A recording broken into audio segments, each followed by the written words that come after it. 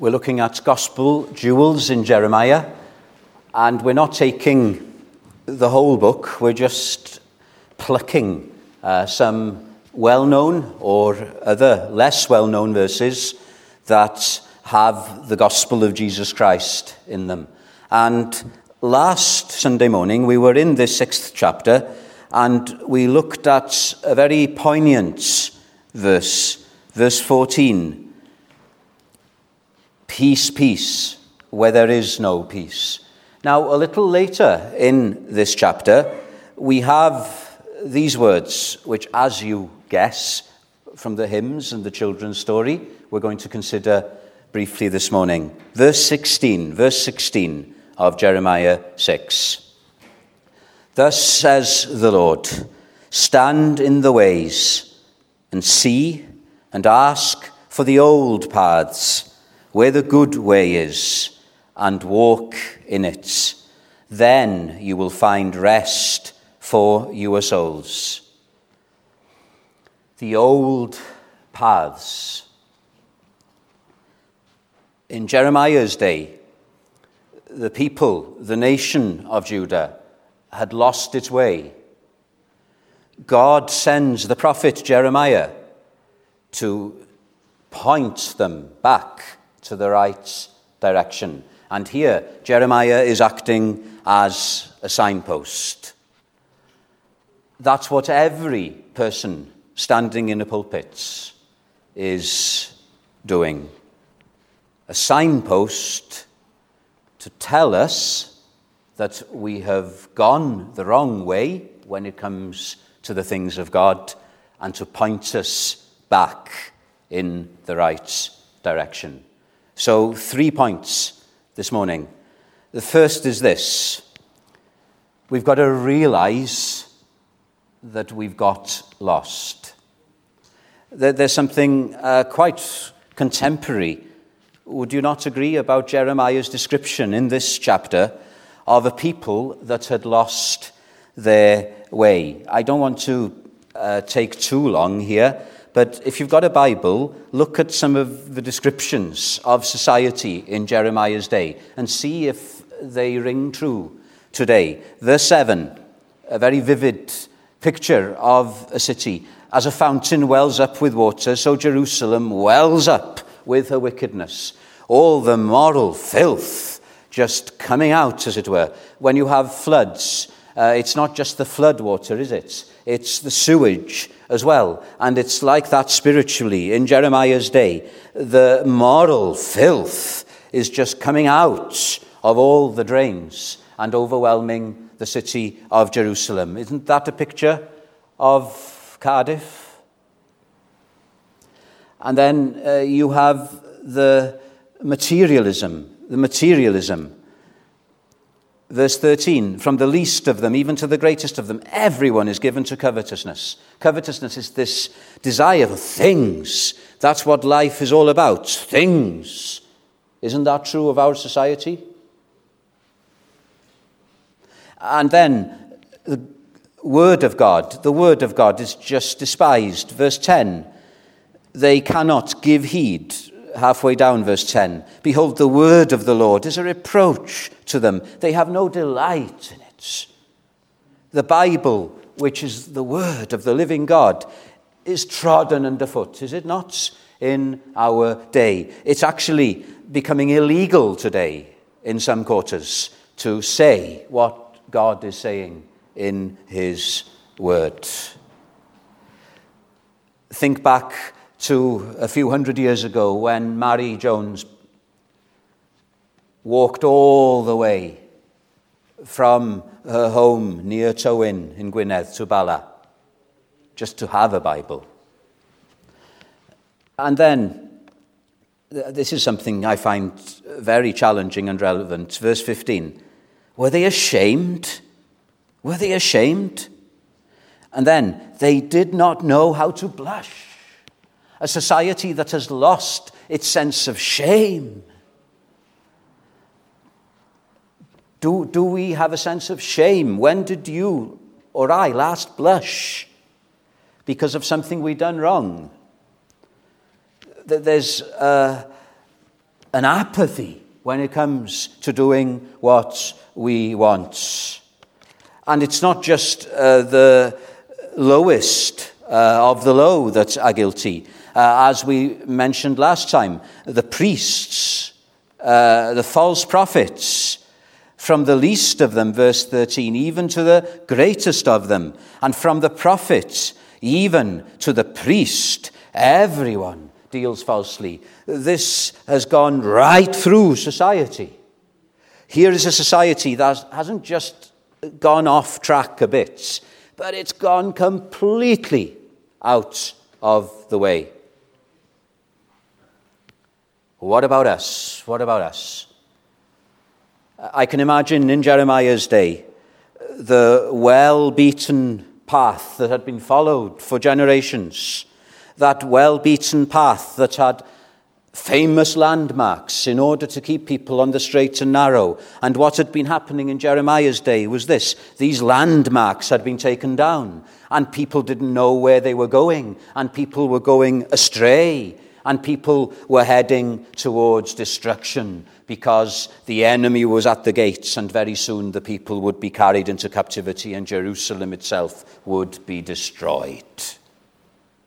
Haven't we lost some of our familiar landmarks these last few decades? This is how one person put it. At some point, midway through the 20th century, Europeans and Americans discovered that they had lost all sense of direction. Formerly familiar markers along the way that had guided them for generations have now been removed. Who would have thought that we would have had an announcement as we've had today a few generations ago? The things that are being taught our children. A generation ago, they would never have been allowed. The psalmist says, if the foundation be removed, what shall the righteous do? So this is my first point. We've got to realize that we've lost our way. Have you seen that? In the words of Jesus Christ, when we're born into this world, we're already on the broad road. The broad road. The fact that the majority of people are going down it. The fact that we are standing, as it were, in a minority because we're saying these things like Jeremiah was in his day. That does not mean to say that the majority are in the right, does it? And where did Jesus say the broad road was leading to? It was leading to destruction. The soul that sins, says God, shall die. There is no escape. Man is appointed, and woman, once to die, and after that the judgment. Realize you're lost. One of my favourite places to go preaching to is Dowlais. There's a Pentecostal church there, and every Wednesday night they used to have a ladies' meeting. I don't know if it's still going. And I used to love going up there to take their ladies' meeting. But this particular church was not on the main road in Dowlais, but it was in the middle of this housing estate. And I tried going up there once on my own without a guide. And for the life of me, I could not find the place. The streets were like a maze. I was lost. I was completely and utterly lost. What about us when it comes to life and our relationship to God? Aren't we lost in the immoral maze of this world? Aren't we lost in terms of our own seeking after God? We cannot find him, can we, in our own way? In many ways, that's what all the religions in the world are about. It's about mankind trying his best to to find a way to God. And we've all failed, whether it's some of the Eastern religions or whether it's nominal Christianity. There is no one that is seeking after God, says the Bible. And what we've got to do is simply realize that I'm a lost sinner. Can you say that this morning? Without Jesus Christ, I'm lost. And I can't find the way back to God. And if I remain on this path, I'm heading to eternal destruction. So that's the first point. Realize that you are lost. And then what does Jeremiah tell us to do? Well, what do you do when you eventually admit that you are lost? I think it's the most humbling thing, especially if, like me, you have a degree in geography, to basically come to the place where you say, I'm lost. I need somebody else to give me the directions.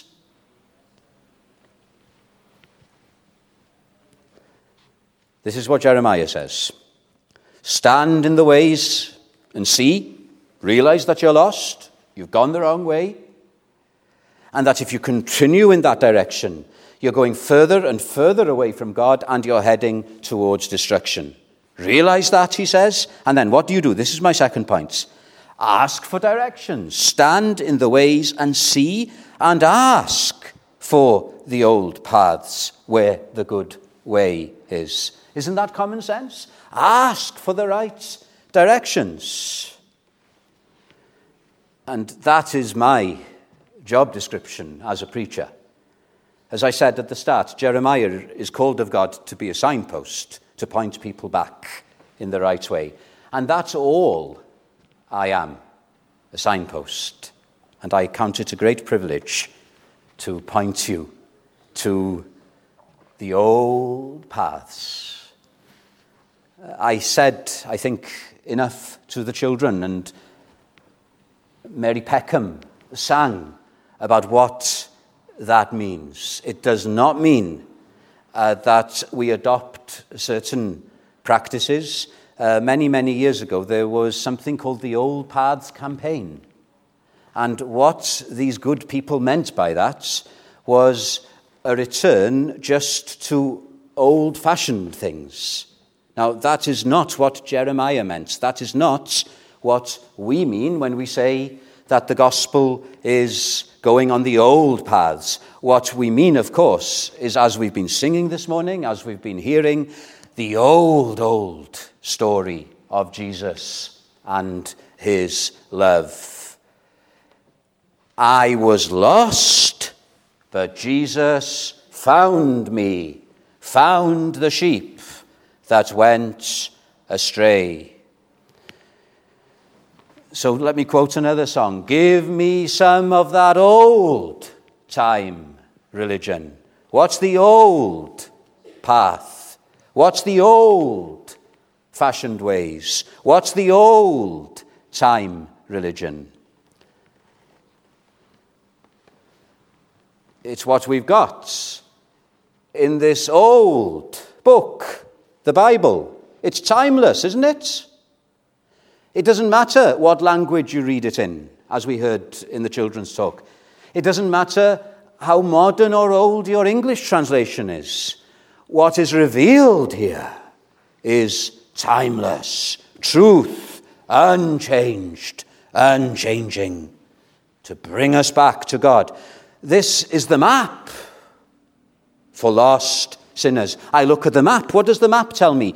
The map tells me that I'm an old-fashioned sinner. There is nothing new about sin.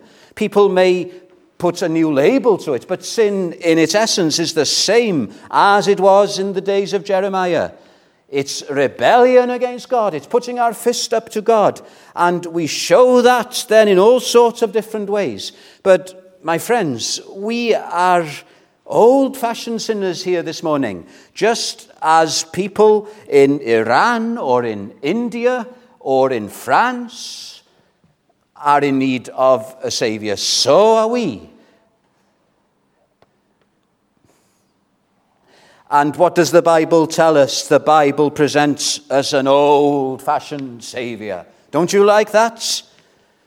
Jesus Christ the same today, yesterday, forever. Jesus Christ hasn't changed one iota. Jesus Christ, the eternal Son of God, born a man. Jesus Christ, a perfect human being. Why? Because he was doing it on your behalf. And this old-fashioned Savior went to an old-fashioned cross. As another song puts it, the old, rugged cross. And what happened there?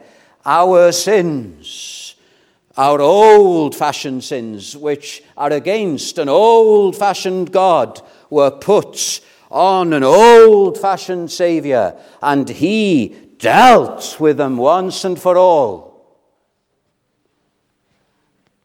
The cross never goes out of fashion. The power of the blood of Jesus Christ shed on the cross. And what's this Bible all about? Yes, it's about Jesus Christ and him crucified, but it's about old-fashioned grace. What's that?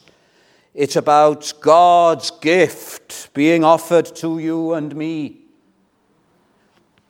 The gift of this old-fashioned Savior, this old-fashioned salvation to you and me, old-fashioned sinners. And how do I accept it? How do I become a Christian? You become a Christian through old-fashioned faith. Faith has never gone out of fashion. What's old-fashioned faith? It's putting an empty hand out and accepting what Jesus Christ has done.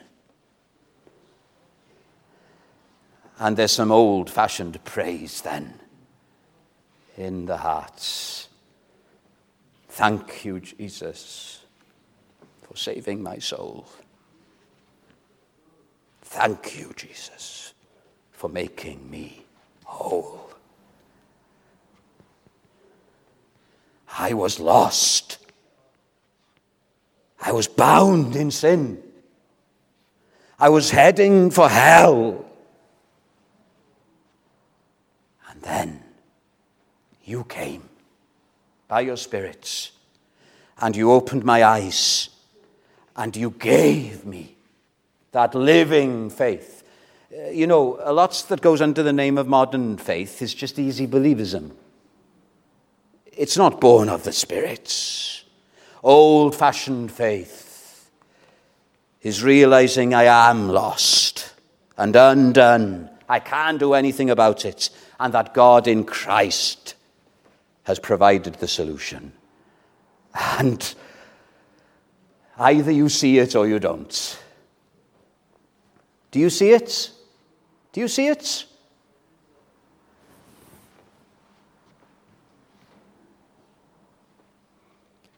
Ask for directions. I don't know of any other directions. Let me quote the verse again we've heard so often. For God so loved the world that he gave his only begotten Son, no one else, his own Son, that whoever believes on him should not perish but have everlasting life. Do you see it? Hear Jesus Christ say, I am the way, I am the way. No one comes to the Father but through me. He's saying, I am the bridge. I was cycling a few months ago over the old Severn Bridge. Have you ever been over the old Severn Bridge on a bike or walked over? If it's windy, it shakes. It's a suspension bridge. It shakes.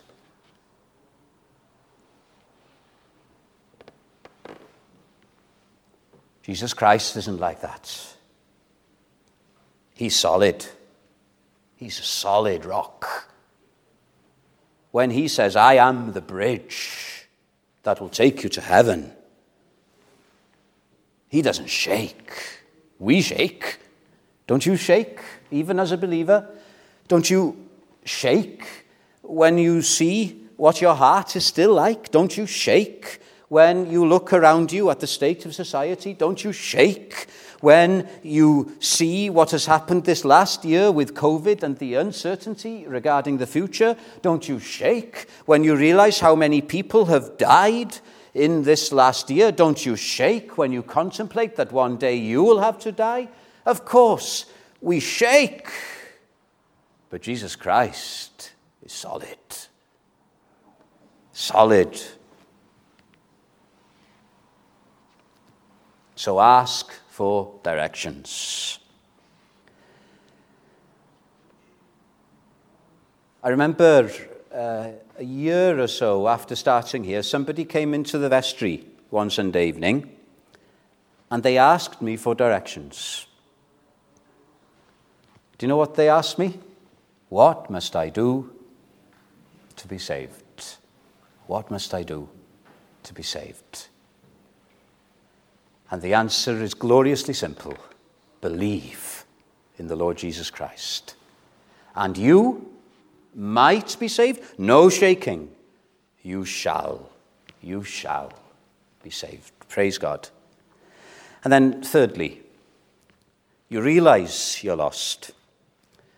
You ask for the right directions. And then what do? What do? Stand in the ways and see, and ask for the old paths where the good way is. Isn't it a good way? And walk in it. Walk the old paths. So to use our analogy, we realize that we've got lost.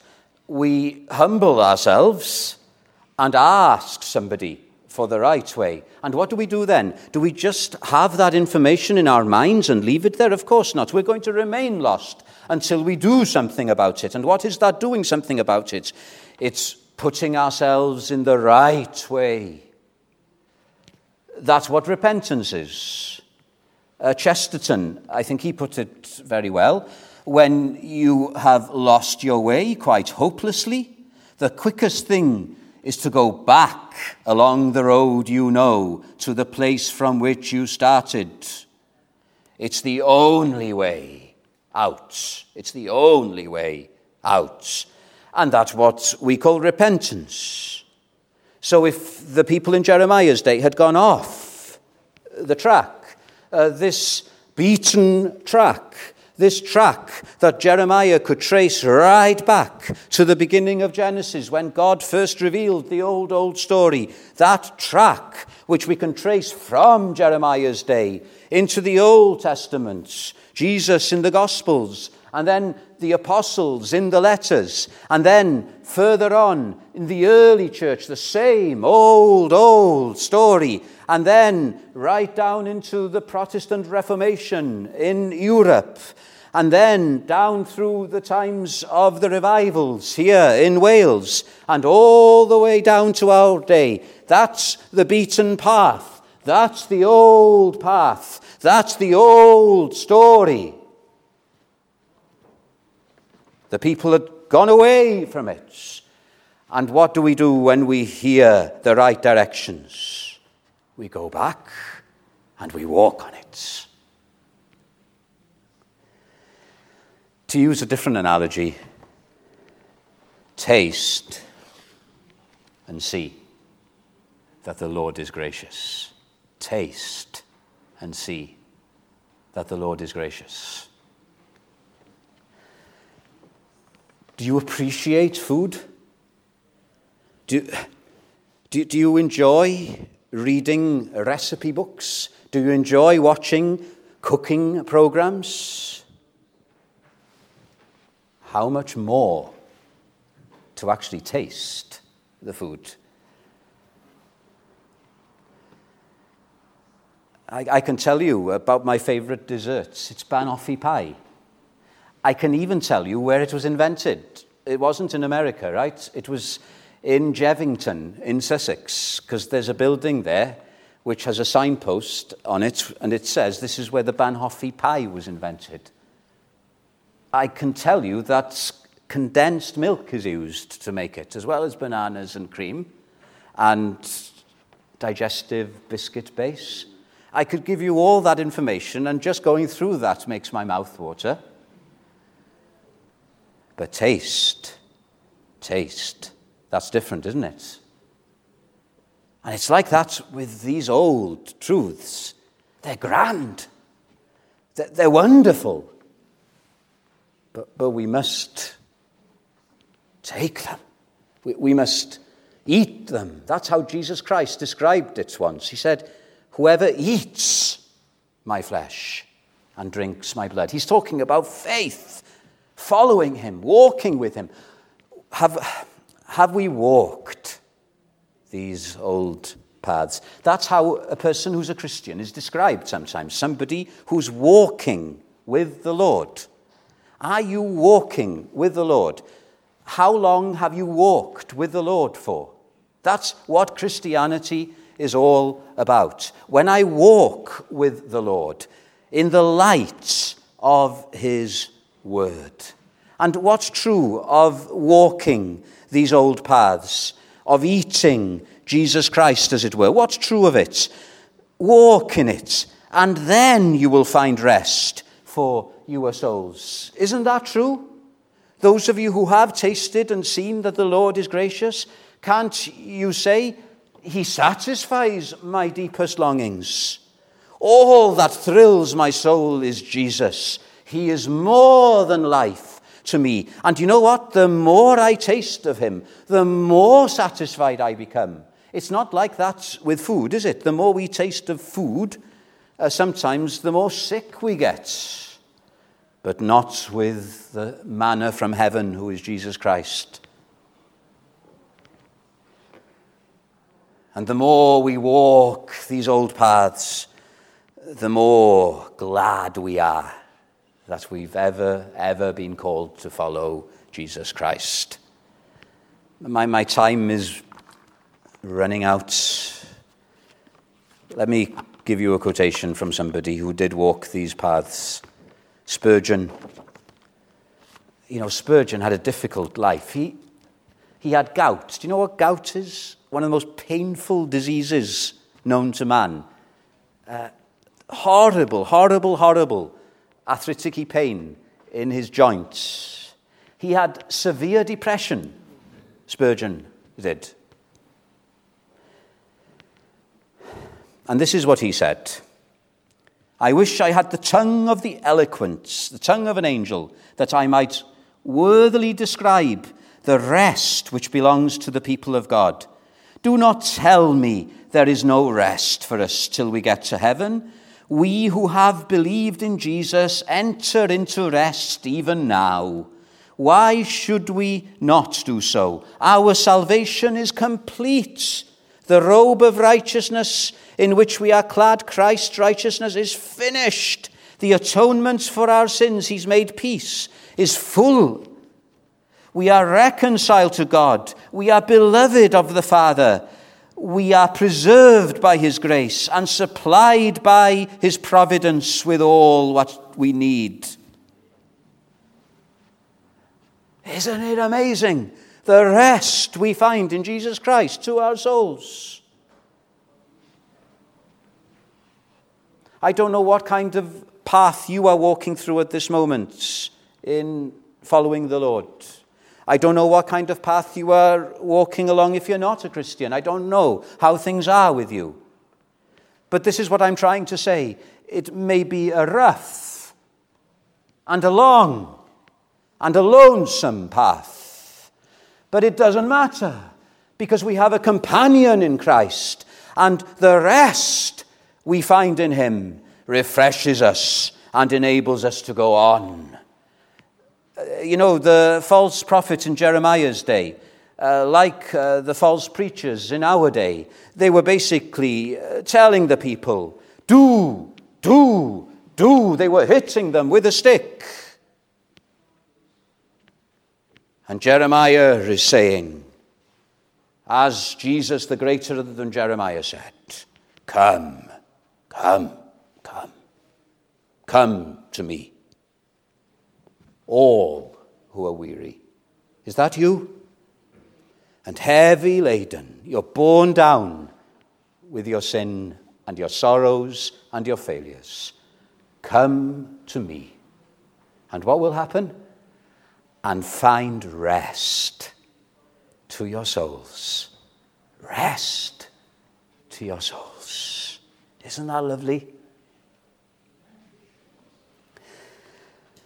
There's a place you can go walking in the Wye Valley, and an uphill walk through these woods. And if you're carrying a pack, a heavy pack, when you reach the top, there's a bench.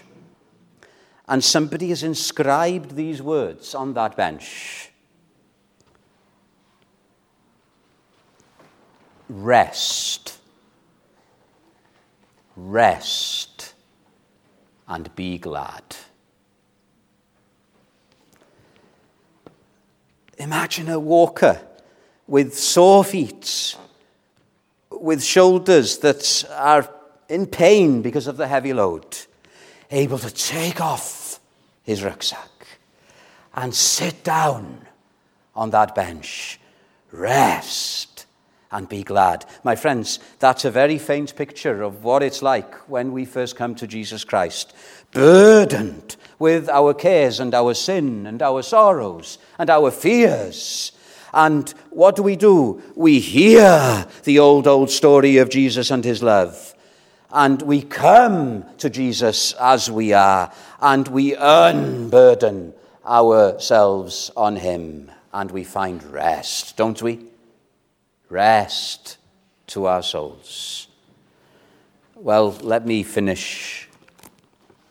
In Jeremiah's day, the people were standing at the crossroads.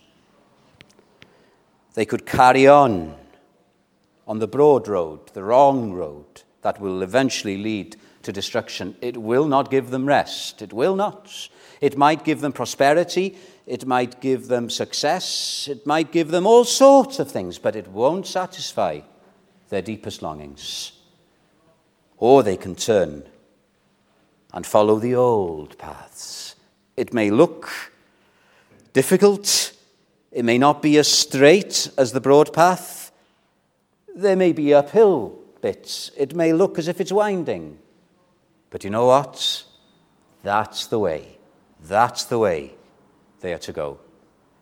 Now, some of you will know what I'm going to tell you now as I come to a conclusion. If you go to the Mississippi Delta in North America, there's a famous place at one of the crossroads there. And there's a myth about the crossroads there. Robert Johnson, one of the blues guitarists, apparently on the crossroads there, made a deal with the devil to give him a gift of playing the guitar. He met the devil at the crossroads. What Jeremiah is telling us here is the opposite. At the crossroads, Jesus is standing. Jesus is standing and inviting us. And there is a Christian song which I think uses this analogy between the contrast between the devil on the one hand and Jesus on the other. And I'll finish with this. Maybe some of you know it. It says this: is this true of you and me? I met Jesus at the crossroads where the two ways meet.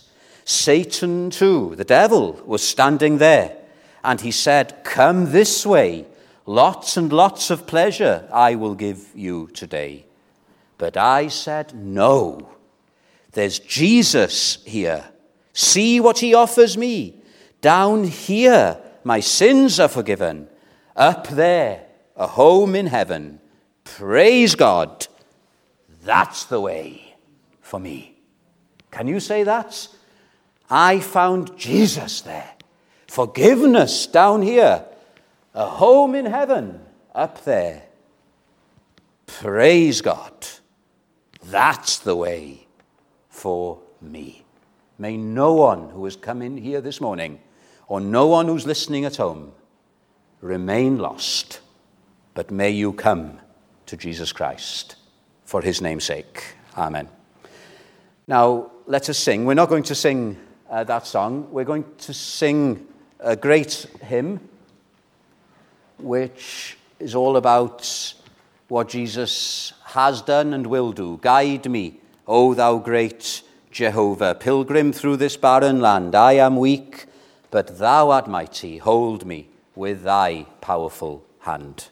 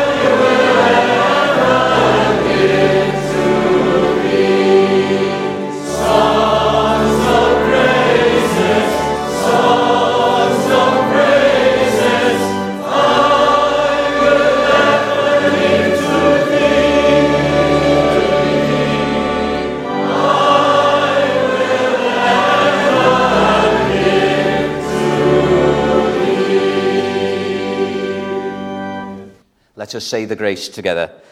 The grace of our Lord Jesus Christ and the love of God and the fellowship of the Holy Spirit be with us all evermore.